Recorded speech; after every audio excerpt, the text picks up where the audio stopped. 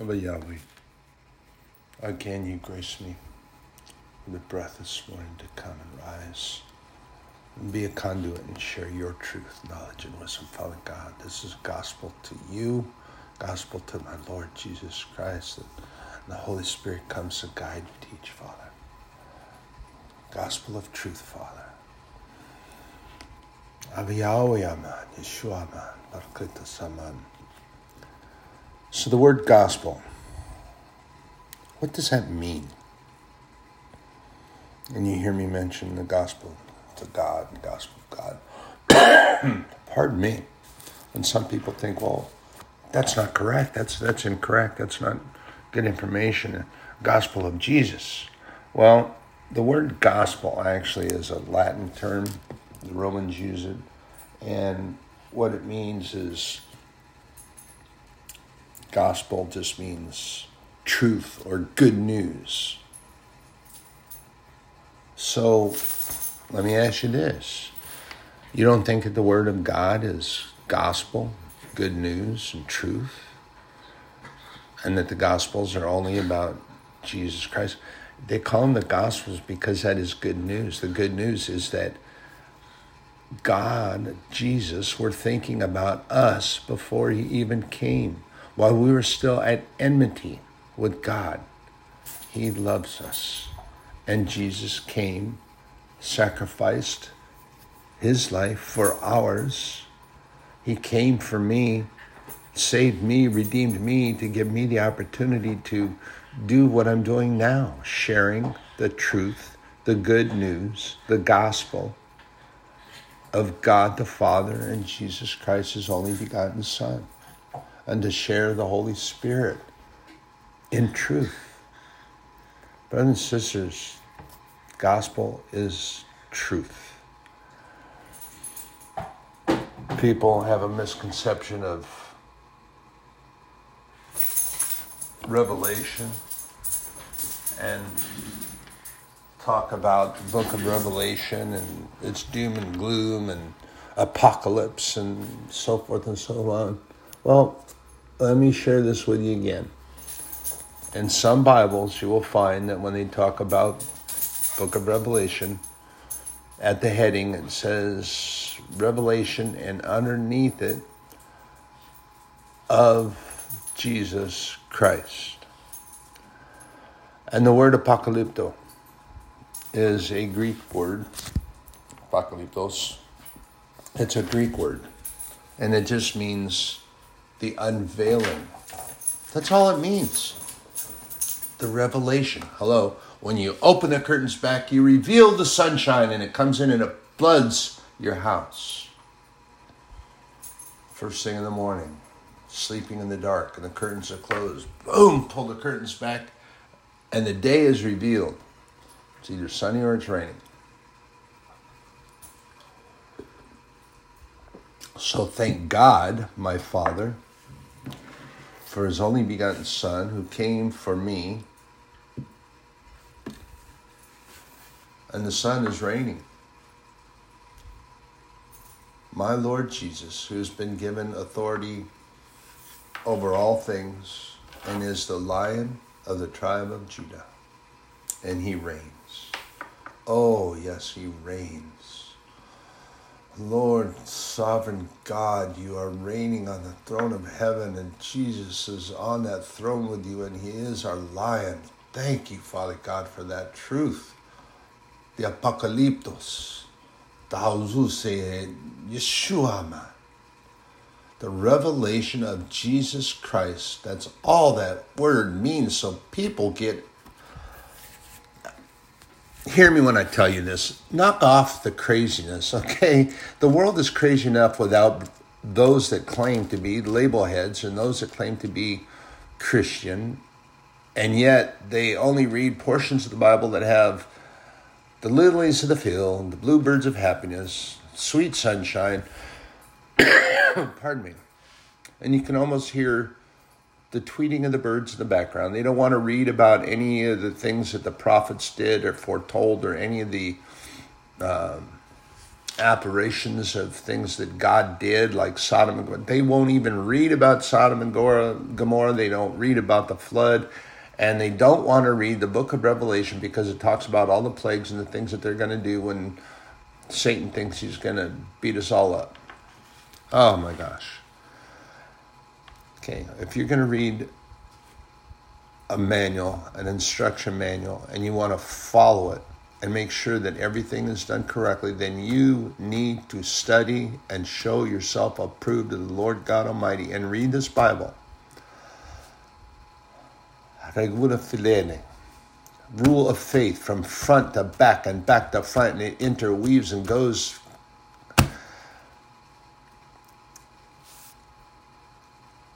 The Lord shared with us, Paul shared with us, Peter talked about it.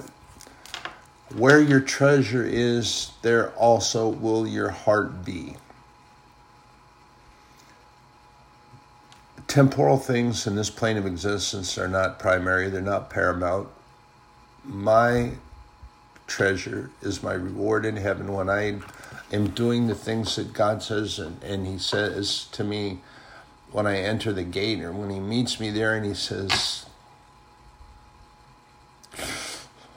"Well done, son, welcome home." That's the reward. That's the validation that I seek to have, not the validation of mammon. The validation of mammon is temporal. It's full of rust and decay, and it's not truth. It's not truth. They're going to tell you one thing to your face to get what they want from you, and then turn around and stab you in the back, and sometimes quite literally. There was a song many years ago. I think I even remember when it was first... Anyway, can't remember the artist, but I do remember the song and I remember the verses. And they talk about backstabbers. Smiling in your face, while all the while seeking how to take your place. It was for a different line of thought, but the same thing applies. Backstabbers.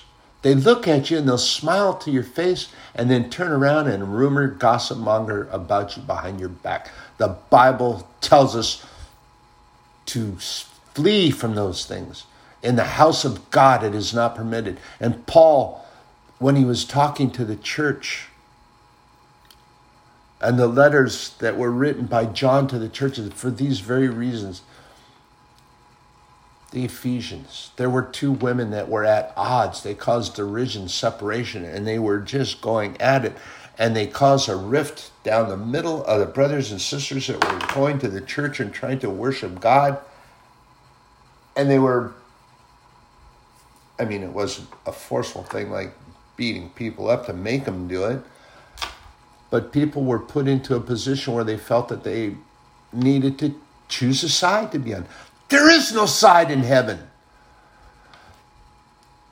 Joshua met Jesus on the path to Jericho when he was going down.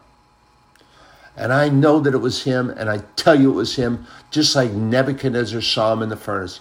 And there is another like unto the Son of God. How did he know if the authority wasn't there? And he didn't recognize the authority. And you don't know the whole story of Nebuchadnezzar until you finish reading the whole thing.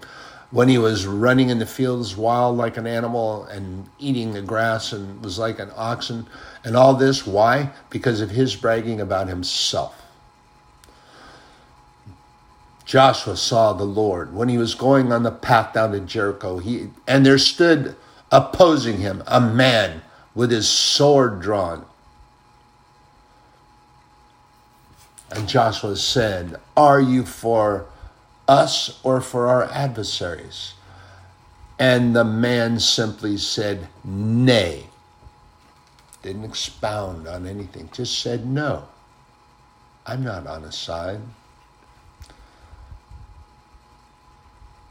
And then his response revealed to Joshua who he was speaking to And he threw himself onto the ground, took his shoes off, because then he realized he was on holy ground. The messengers that come in angelic form that God sends to us as messengers, you don't bow down and worship. And every time that anyone did so, they were rebuked by the angel and said, don't bow to me. That's for the Lord only. That's for God only. Do not bow to me. They were rebuked and told not to do so.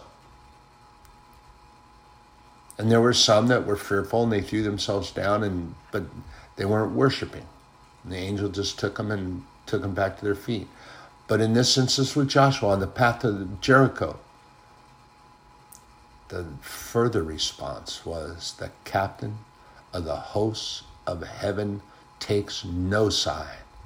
Joshua knew when he heard those words, he knew who he was talking to. And he threw himself onto the ground. He removed his shoes from his feet because he knew that he was on holy ground. All ground that the Lord stands on is holy ground. God comes to us. It is holy ground. He knew. He knew.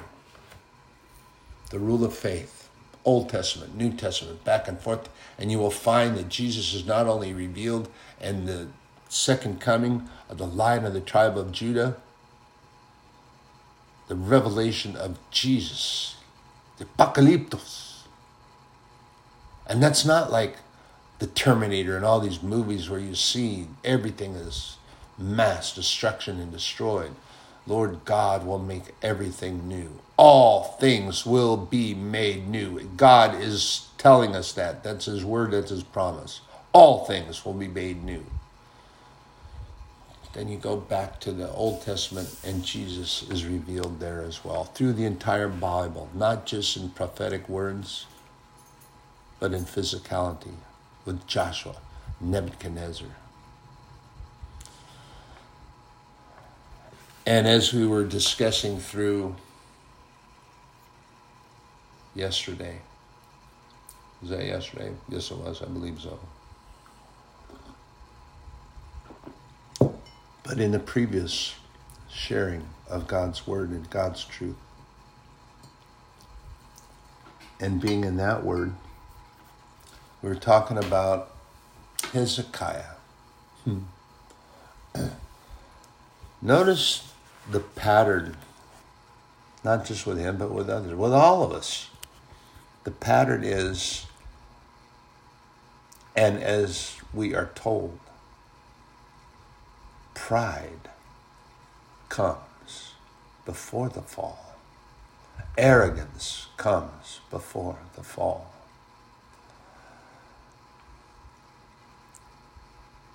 Now, I'm going to expound a little bit on that. A lot of people think that self-confidence and worth is being arrogant. But arrogance is if you like pharisaical attitude, actions. Holier than thou is another way that you can say, God, they act so pious and holier than thou. They think they're so goody two-shoes. And I'll be honest with you, I used to think that of Paul. I thought, man, this guy is just arrogant. No, Paul was not at any time was he arrogant about anything he was doing. He was being factual and he was being truthful. There's a difference.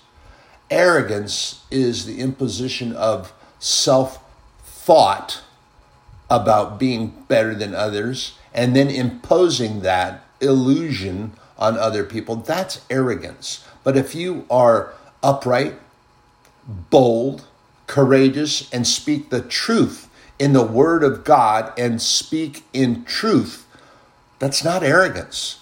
And if other people want to believe it, so be it. So what? Hear me say it again, as I've said many times. I don't care. My validation doesn't come from Mammon or anybody on this plane of existence. I don't care. You think so? I don't care. Why? Because my degree from Heaven Sent University has already been stamped and signed by the Lord my God, Jesus Christ, and the Holy Spirit.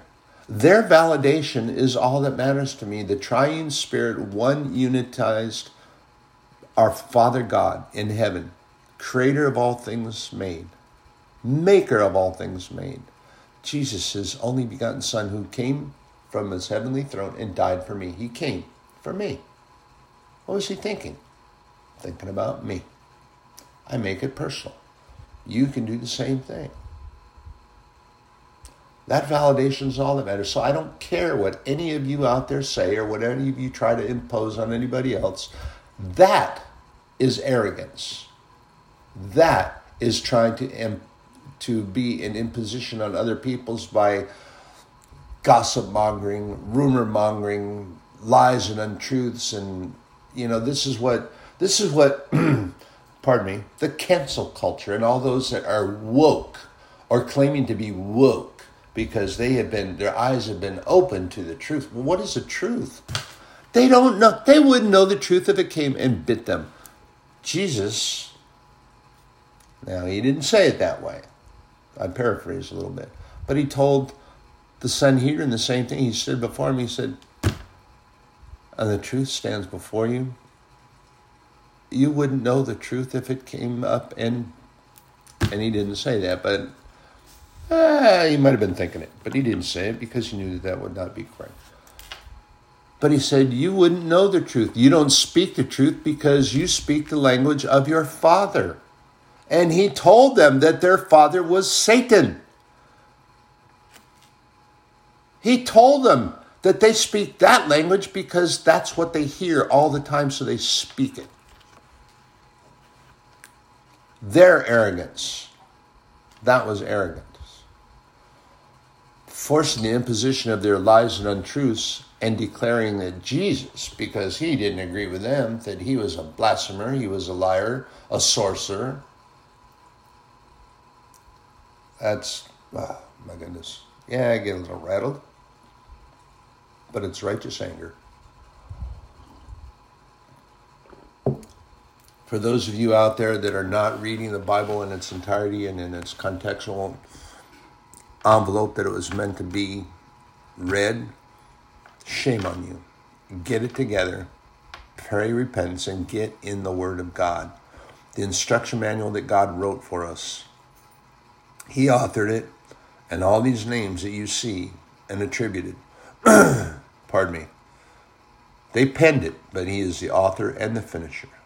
He is the Alpha, the Omega, the beginning and the end, and all things were made by him.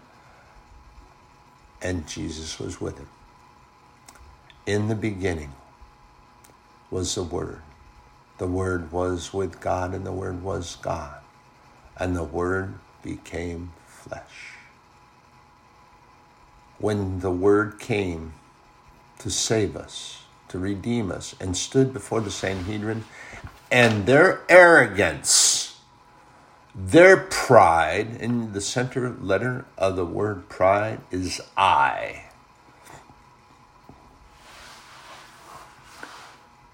Their arrogance declared that the only begotten Son of God was violating the laws of Moses. You ever read anything about the Sanhedrin and historically? That's what they didn't talk about the law of God. They declared the law of Moses that imposed their will to turn them that's how they should worship God. Moses was used of God. He came to God and tried to find every excuse and reason why he couldn't serve God. God said, hey, we're going to fix your little palate in the roof of your mouth so you don't talk funny. I'm going to send your brother with you. Aaron's going to go to Egypt with you. You'll carry the staff and it'll help you walk, because he tried to claim his lameness and all this. Oh man, Moses was so full. He had a plethora of excuses. And while he was talking to God at the burning bush, he was reaching in his bag of tricks, trying to pull all the excuses he could out of it not to go. Moses went back. And Aaron did work. And Aaron spoke. But only exactly how God told Moses to do it. Now we're going to back up here a little bit. We're going to pull in the reins so Mr. Whitehawk doesn't get too excited. Can't help it. It's the word of God. It's true. I love sharing this word. But anyway, we're going to go back into a book which is part of the Chronicles of the Kings of Judah. And one of those kings that they talk about is I love this word, heard it from one of my teachers here, despotic. I love words that have a ring or a sound to it, and they're I call them a wholesome word because they teach and they show in and of themselves a really good truth. So that's why I like the word Pharisaism, pharisaical, despotic. We're going to talk about the son of Hezekiah. Pardon me. And what took place with Hezekiah was his arrogance that culminated in the fall of the nation of Israel and the beginning of sorrows for them, Babylon. Would it not have been better, and I shared this with when we were in Chronicles and Isaiah talks about it, I shared those scriptures with you. Hezekiah started out really well. In 2 Chronicles, it talks about Hezekiah, and he came in and he gathered the Levites and the elders from the synagogue, the temple, and the eastern courts. Basically, he held a spiritual forum and told them what they were going to do and to get their act together, to get themselves sanctified and cleansed and get in the synagogue and take out the rubbish, take out the garbage. And if you read further in the scripture, the temple had been left to ruin. It had been left to ruin. Everything taken out. And they would come by and they would throw their garbage in there. It was literally a trash receptacle. That's just very pitiful and sad to me. And I look around, I see this very thing just being done today. Breaks my heart. But none of what I see going on in the world, when I talk about it and I share that stuff, none of what I see going on around us is unknown. It's not anything new. The scripture talks about it. And there was a song when I was younger in church that said, I wish we'd all been ready. I wish we'd all been ready. A loaf of bread will buy a bag of gold. The demons danced, the devil died. I wish we'd all been ready. Well, let me share this about that. It's happening now, and if you cannot see it, or you refuse to recognize it, and you refuse to see it, all the happy, joy, smiles, bluebirds, chirping birds and all that, and that's all you want to see. There is a lot of beauty that can still be seen and recognized. If you look with spiritual eyesight and hear with spiritual hearing, you will hear nature declaring the Lord God Almighty. You will see the declaration of the Lord God from his creation. I love the fact, there's a lot of darkness here, but it is a broken, spiritually devoid plane of existence. However, the Lord God makes provision. He provides, and he gives us illuminating things that we can see and share with one another. So, take heart in the promises of Lord my God and Jesus our Savior. Take heart because, Brothers and sisters, if you believe that Jesus Christ is the only begotten Son of God, you have faith in God, and you follow the steps of the Holy Spirit, you're going to be led on a good path. It doesn't mean that the enemy's not going to try to come and knock you off. He hits on me hard. Oh, he comes hard. And the closer my walk with God, and the closer I want to be to God, and the more I want to do what I'm doing, oh, he comes. He comes hard. You think it's an easy thing that I'm doing without my transportation, and this is something that God shared with me. And brothers and sisters, it's tough, but God is with me. And if God is with me, who or what can be against me? Hallelujah. Yahweh. Amen. You are praiseworthy, Father God. Yeshua, you are praiseworthy.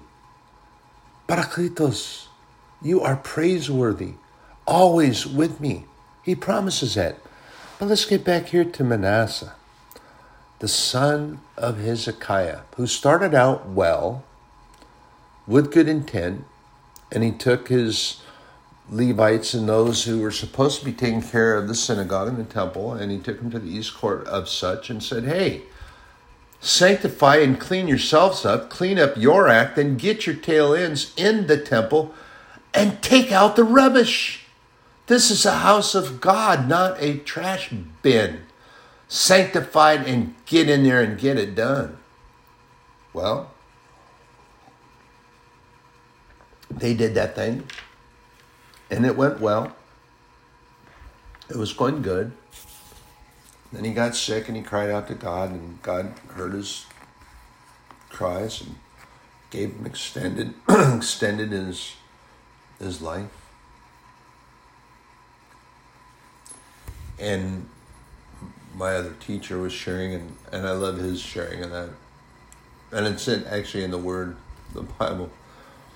And I was thinking about that. I've been thinking about that for these several weeks. And one of the things I'm thanking God for is that his medicine cabinet is so profoundly greater than the medicine cabinets that so many decide that they want to put their trust and faith in because it comes from mammon. And hey, after all, doctors, they know best because they went to school. Well, guess what? They don't.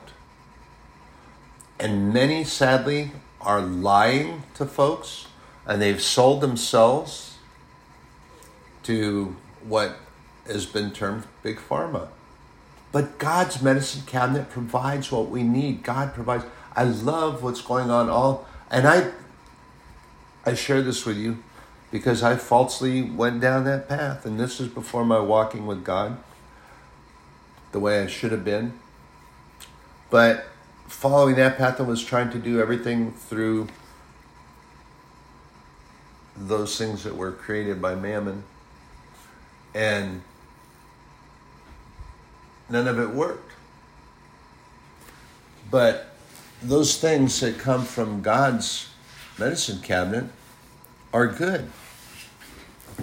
And it's told us that those things are good. And when it talks about, how's the word say? It talks about the fig that was made into a plaster or poultice, I guess some would call it, and put on the boils that were on Hezekiah. That came from God's medicine cabinet. Olive oil, the olive trees, the olive branches, the olive wood, that's all from God's medicine cabinet, from his truth, and it's all good stuff. And where the fault came is the arrogance of man, and their declaration was saying that we could make it better, stronger, and faster. Oh, wait a second. They weren't relying on God's timing. They weren't waiting on the Lord. They weren't doing anything according to his leading. They were better. That's arrogance. Leading in arrogance. Back to Manasseh. Or back to Hezekiah, then Manasseh. So Hezekiah started out really well. And then, of course, you can see if you read in the scripture that Isaiah was not very happy with Hezekiah. When he heard about the visitation, see, they were concerned about Hezekiah. Well, kings and kingdoms, they were like that, especially when they had certain ideals toward Judah, Israel, and Babylon had those. They feared the nation of Israel, for one, because as the Egyptians, Israel grew, and it troubled the Egyptians. That's why they put them into bondage, to force them into hard labor, to wear them out. Didn't work. They still grew, and their numbers still multiplied. And Babylon had their eyes. So Isaiah questioned Hezekiah. He said, "Hey, who is that I saw their entourage was leaving, and they took off? Who did you entertain here? Who was here in Jerusalem? Who was here?" "Oh, those were the Babylonians. They came over to say, 'Hey, Hezekiah, how are you doing?'" And then I imagine in my mind's eye, I can see Isaiah, his eyes went wide, and then his face became somewhat scowling, and his words were not friendly. "And what did you tell them? What did you show them?" "Oh, well, I showed them everything." "What do you mean you showed them everything?" "Well, we saw the treasury. We saw everything in the temple and how beautiful everything was and how beautiful and shiny and such and thus and thus. And we went here, we went there. But I showed them everything." I could just imagine Isaiah slapping himself in the forehead. And as he turned abruptly to leave, he turned to Hezekiah. "You fool, you arrogant fool." He would have been speaking the truth, because what ensued later was that the Babylonians came to see what they came to see. And this is why you need to be cautious of flattering words and flattering actions and the way people are. You don't want to be suspicious of everyone. Be accepting and compassionate and kind and good to them, but be cautious. Be bold, upright in your righteousness, and have the Holy Spirit to lead your steps through all things. So they flattered him, and they just poured out this. It was so sticky, he could hardly walk. He was covered with honey and sweet sap. Pardon me. So he showed them everything that they wanted to see. They were not concerned with Hezekiah's good health and his good fortune and all these things that the Lord gave him that. Now see, I think the point that Isaiah was making was that why didn't you just tell them about God? Why didn't you just share the word of God and that God's strength and his might did this? Why did you have to show them the wealth of the nation of Israel and the tithes and offerings that we put into the house of God to be able to support the house of God, to take care of the sharing of the teaching of the word of God? Why did you show them all of that? Why didn't you just tell them about God's might and his strength and that his leading to the prosperity? Could have shared that. And there are some that in their arrogance, and I've been there, in that house where the arrogance of their position and their authority and declaring things and sharing the same scripture, maybe adding one or two verses other on either end, but the same thing all the time. And it's talking about their idol, their God, and not my God. They're talking about money. So Isaiah chastised Hezekiah, and ultimately Babylon came back, but they weren't knocking on the door saying, "How you doing?" They came back and they said, "Give me what you got. Give me everything you have, And they came in, and they didn't wait for people to hand it to them. They came and they took everything. They looted. And they broke down doors. Everything that was rebuilt, everything that was done, all the good in the sight of God that had been done for that purpose had now been destroyed and pulled down. And why? Because Hezekiah became arrogant. It wasn't just pride. See, there's a difference. I'll share this with you. You can be proud of doing a good job and putting something together that really works. But don't flaunt it. Let it speak for itself. And say, yeah, I feel pretty good. I got that done the other day. And then just let it go. But then when you keep going on about it and reminding people, you say, yeah, I did that. I put that together the other day. Works good, huh? And then you find somebody else. And then you tell them the same thing. That's arrogance. And that becomes more than pride. Don't allow your pride to expound or grow into arrogance as it does.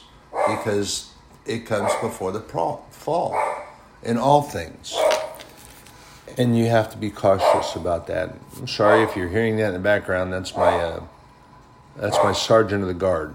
He's taking care of business. So now we come in and we have the son of Hezekiah, who became one of the most terrible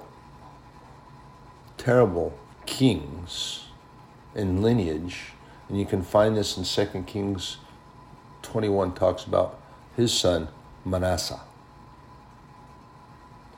And he began, I guess what you would call a co-reign with his father when he was 12.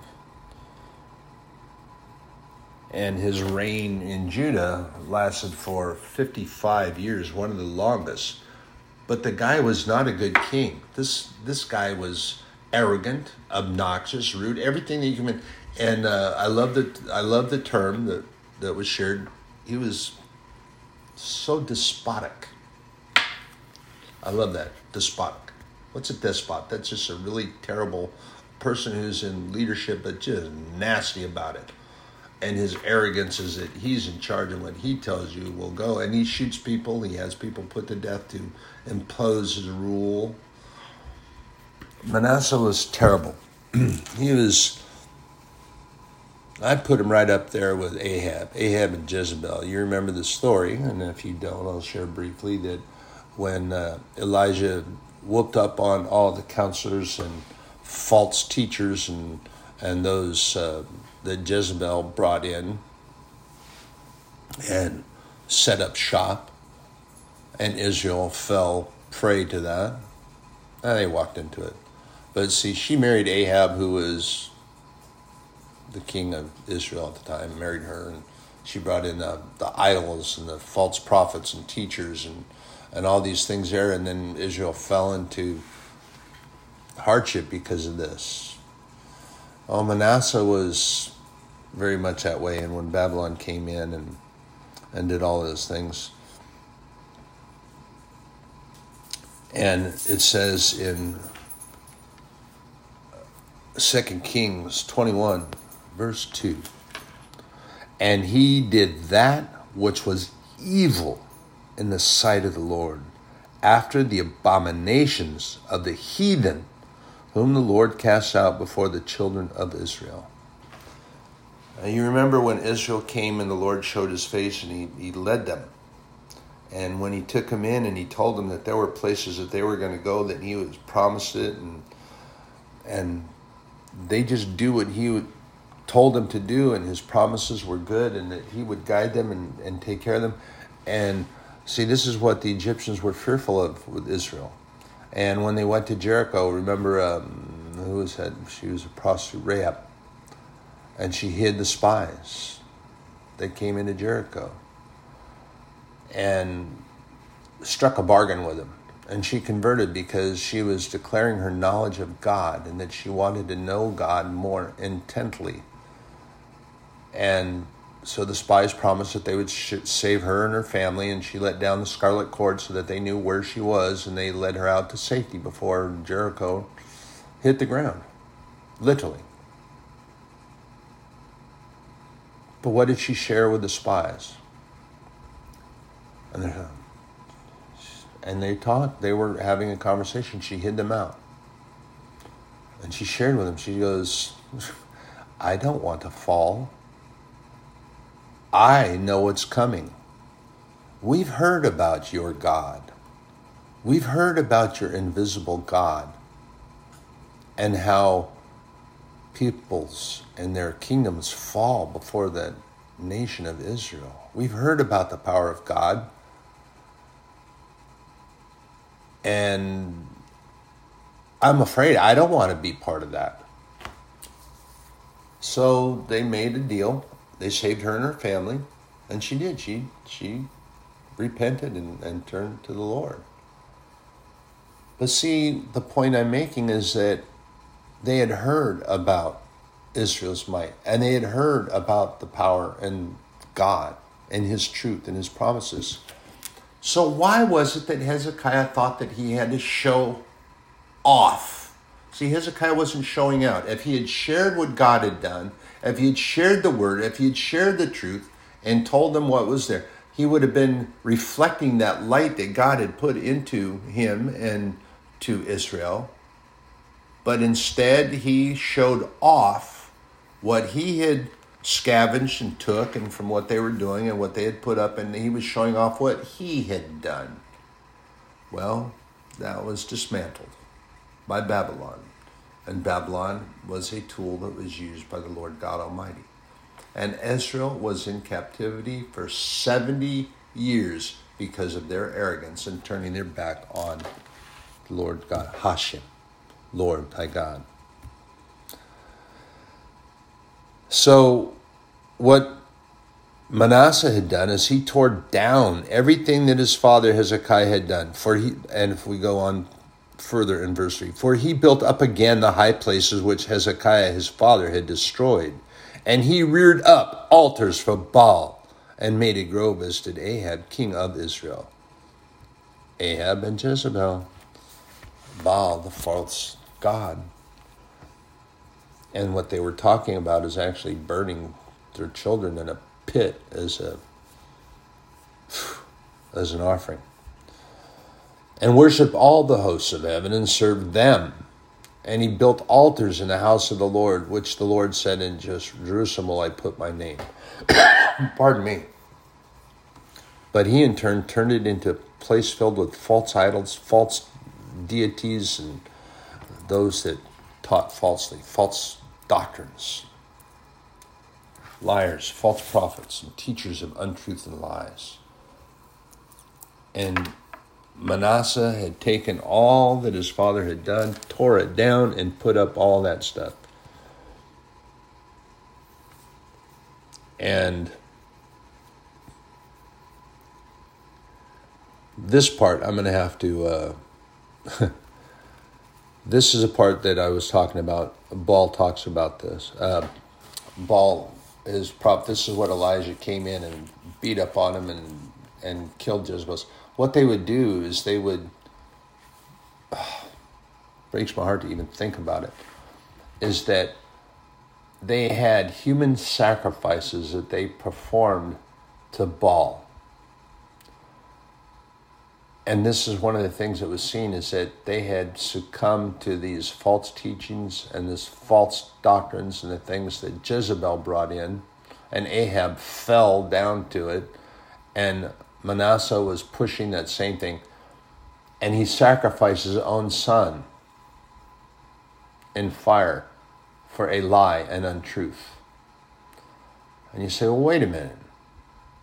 Abraham was going to do that with Isaac. No. He was following God's word, but God was actually testing his faith.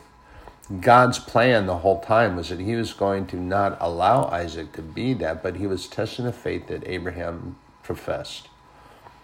And it turned out truth and good for Abraham. If you remember that at the altar, he provided the ram for the sacrifice that Abraham took and then sacrificed Isaac, and wept because God saved his son and provided a promise that he told Abraham. So God's only begotten son sacrificed for our sakes. So Manasseh, it says here that they built all the altars and all these things and all this, and he made his son pass through the fire, sacrificed his son, and observing the times that used enchantments and dealt with familiar spirits, wizards. And he brought such wickedness in the sight of the Lord to provoke him to anger. And he set a graven image of the grove that he had made in the house, of which the Lord said to David and to Solomon his son, in this house and in Jerusalem, which I have chosen out of all the tribes of Israel, will I put my name forever. He made promises to the nation of Israel, but they didn't listen. But he made promises by all these things. We're going to jump down to verse 9. But they hearkened not, and Manasseh seduced them to do more evil than did the nations whom the Lord destroyed before the children of Israel. And the Lord spake by his servants the prophets, saying, because Manasseh king of Judah had done these abominations, and hath done wickedly above all that the Amorites did, friends of Jezebel, which were before him, and hath made Judah also to sin with his idols. Therefore, thus saith the Lord God of Israel, behold, I am bringing such evil upon Jerusalem and Judah, that whosoever heareth of it, both his ears shall tingle. That's a pretty hefty place to be, let me tell you. If you're sitting there and God is so upset and agitated that your ears start to twitch and tingle and you itch it. This is why. This is part of where that saying comes from. Oh, were your ears itching? You know, when people are throwing rumors and talking about you, and then you just show up and somebody will say, oh, hey, how you doing there, Raven? Were your ears itching? Didn't expect you today. I believe in part this is where this comes from. God, if they hear about what God did to Jerusalem and Judah because of the evil that was done there, their ears were tingling. God was not pleased. Further in verse 13, and it will stretch over Jerusalem, the line of Samaria, and the plummet of the house of Ahab. And I will wipe Jerusalem as a man wipeth a dish, wiping it and turning it upside down.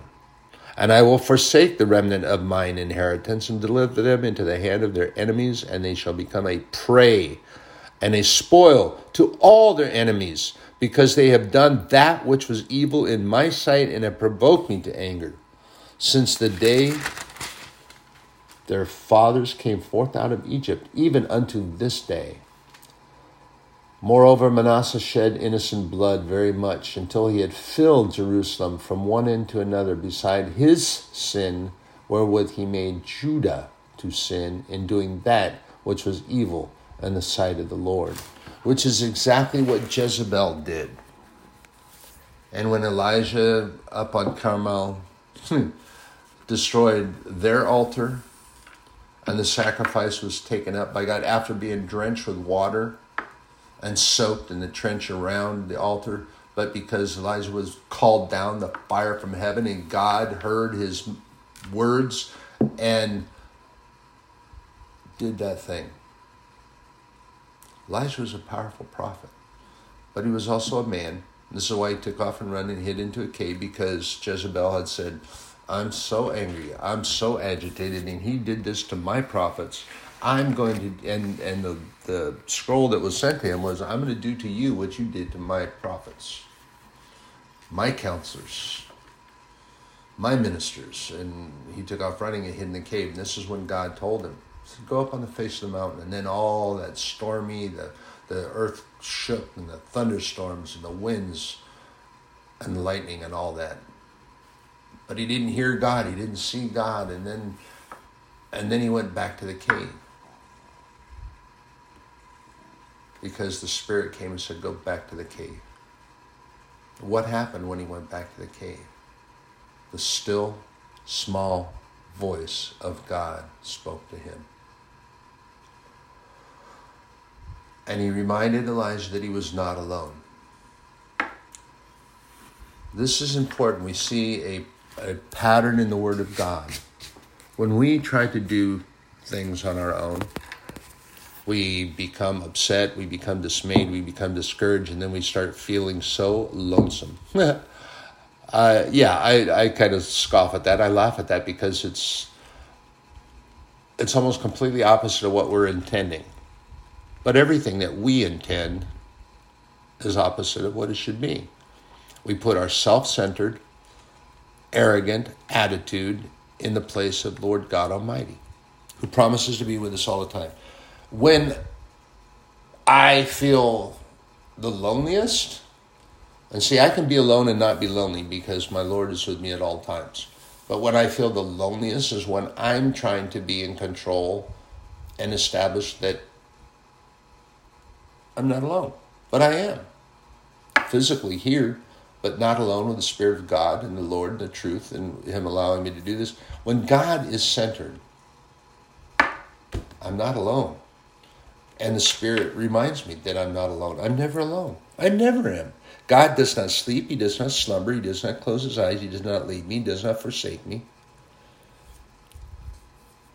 And he said that he was going to, he forsook the nation of Israel and Judah because they just turned their back on him. They walked away and they did all the wickedness and everything that he told them not to do. And they kept walking away every time he was trying to lead them into good things. But you follow the Lord, you follow his truth, you follow his leading and guidance and the wisdom that he delivers to us through the Holy Spirit, and your steps are guided, and you will be on a path of righteousness, and you will be cared for, and he will protect you, he will lead you and guide you. And just, here's the thing too. Remember this, and then I'll close.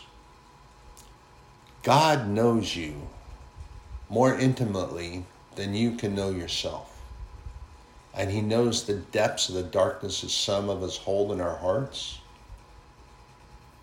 And he knows and still loves you.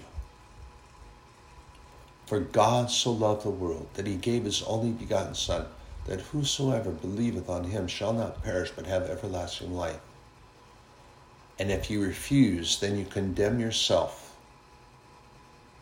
Unlike that pervert who shared, oh, we're teaching it wrong and God condemns. No, God's not condemning anyone. He wants to save everyone, which is why Jesus came anyway, because he said, I don't want to be as it was with Noah and the flood. I don't want that to happen. I love these people that we created. I want them to carry my image. I want them to have that light in them. I want them to show that out to one another. But they choose not to do so. They choose to do evil and wicked things, and they're choosing to listen to that interference from Satan. Choose that way, and you will surely perish. Not only will you die physically, but you will perish.